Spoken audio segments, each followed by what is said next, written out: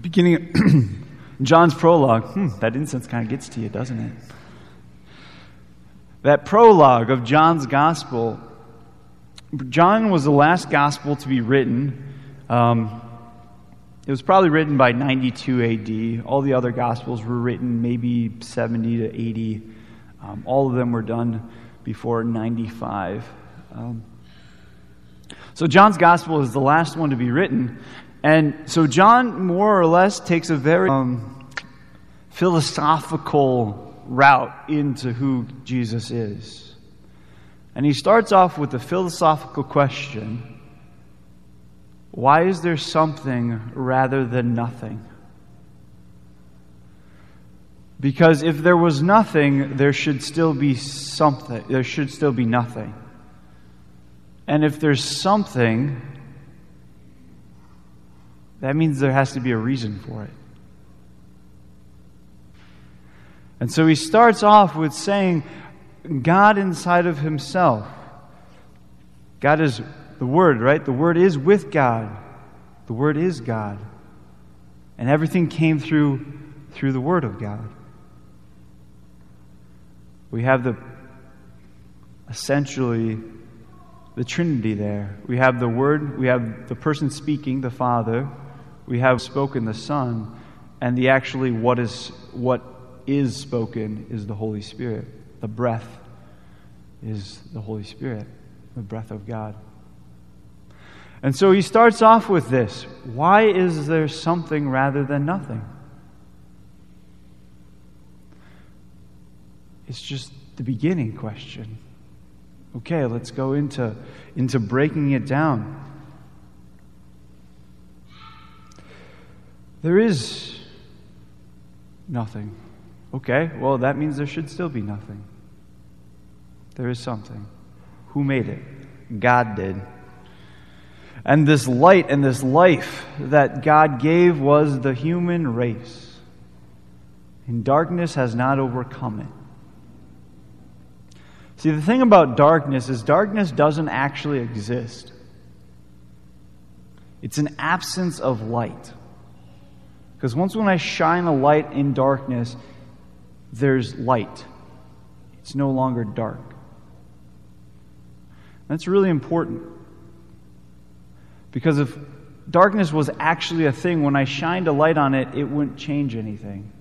It'd be more like a black hole. It wouldn't change anything. And so Jesus comes into the world and changes everything. God, outside of space and time, chooses to become like you and I. And he doesn't do it in a Royalist. He doesn't do it in Rome. He doesn't do it in Antioch. He doesn't do it in Alexandria. He doesn't do it in Babylon. He doesn't do it in any of the huge world powers of the day. Where does he choose to become flesh? In a cave. We have the nice manger scene. Thank you, St. Francis. St. Francis is the one that came up with the modern manger scene. But in Bethlehem, I was privileged to go there. In Bethlehem, it's basically a cave. It is a cave. And what they would do is they would put all their animals under the house in order to warm the house. So they would be under the house with the animals in this cave. And in there's a hole inside of a star that's about that big. And it's under an altar. And right there it says, the Word became flesh. Right there. And while we were there, we were privileged to be able to say Mass, not on that altar, but on what they call the manger scene, the manger altar. So where the animals would have been. And that's about 8-10 feet to the right, kind of back. And we were able to say Mass there, and as we were saying Mass, just as it was, I was caught between the Eucharist and where God first became flesh. The Eucharist where Jesus is yet again becoming food. Jesus was born and then laid in a manger, a feeding trough for animals.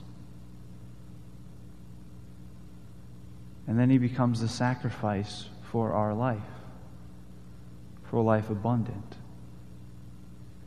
And in that moment, my heart being pierced, there wasn't a doubt in the world.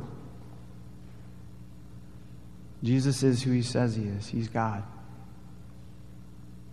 God became flesh to dwell among us, and God is still dwelling among us in the tabernacle, throughout the whole world, and dwelling in the hearts of the baptized. We become temples of the Holy Spirit, dwelling places of God when we're baptized. Become beloved sons, beloved daughters, even though sometimes we don't act like it. But God didn't want to leave his people alone, and so he's told all through the prophets, I'm sending you a Savior. Since the moment we turned our back on God in the garden, God promised the next chapter a Savior, a people set apart. The Israelites, the prophets, all of that to bring about Jesus, to allow Jesus to become one of us.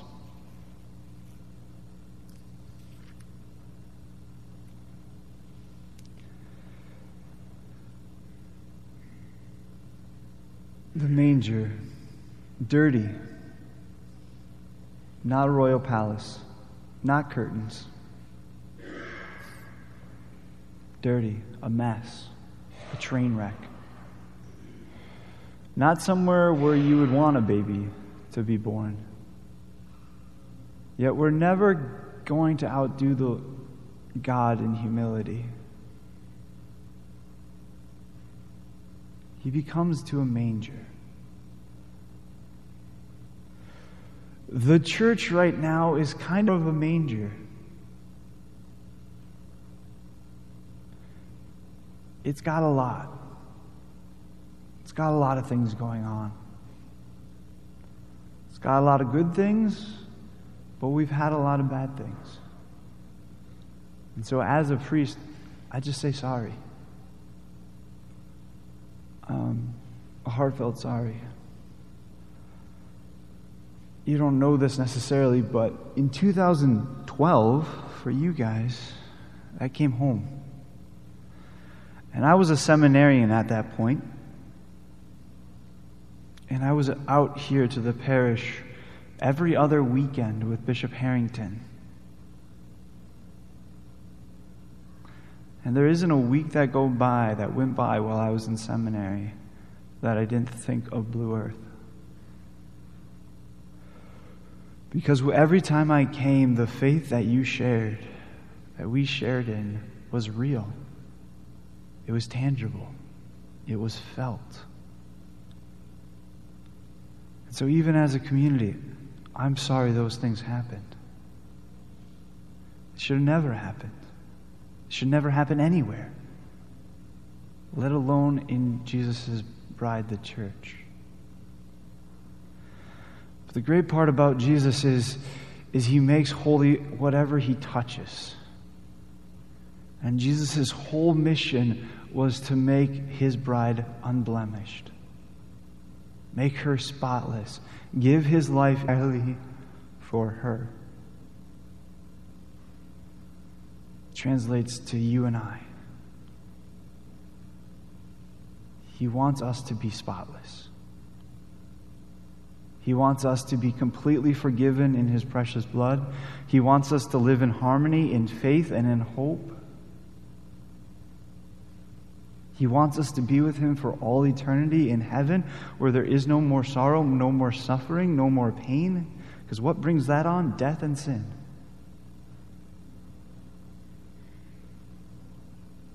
And those will be no more in heaven.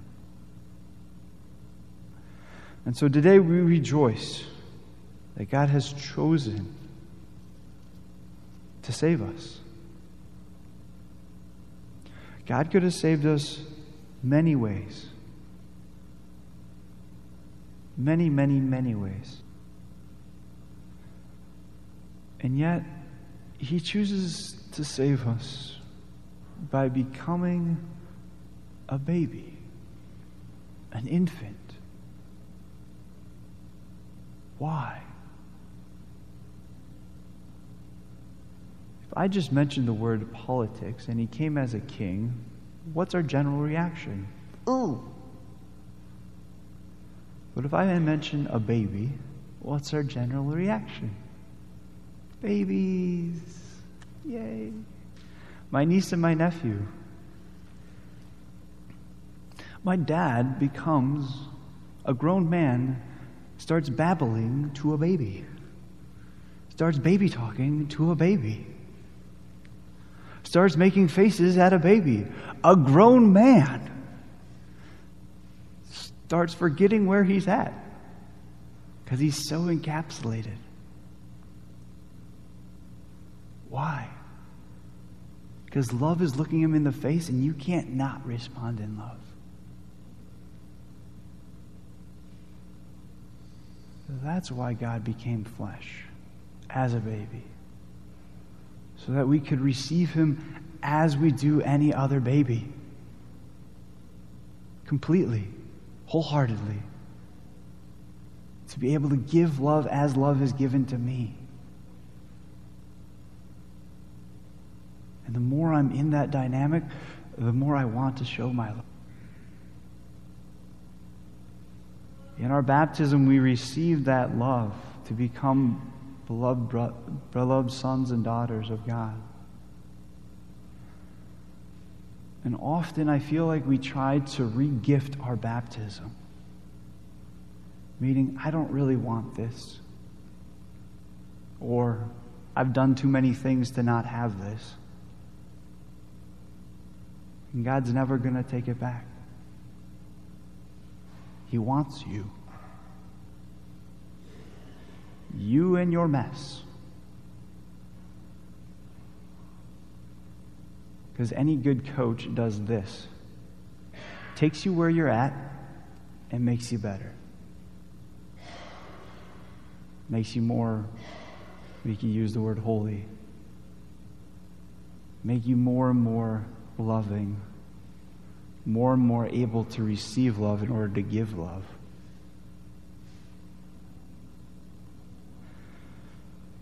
God's going to become our food yet again. Jesus is the way, the truth, and the life. He's the one that said, "This is my body, this is my blood." Not me. He did. If we can't trust truth Himself, who can we trust? So wherever we're at today on Christmas, let's just accept the fact that I'm loved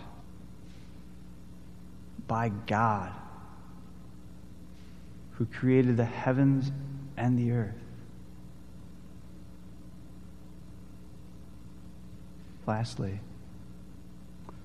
today, during the creed, in a sec, we're going to all kneel for the Word became flesh and that next stanza. The Word became flesh. That's a mystery that we can mull over an entire lifetime. God becoming our food in the Eucharist.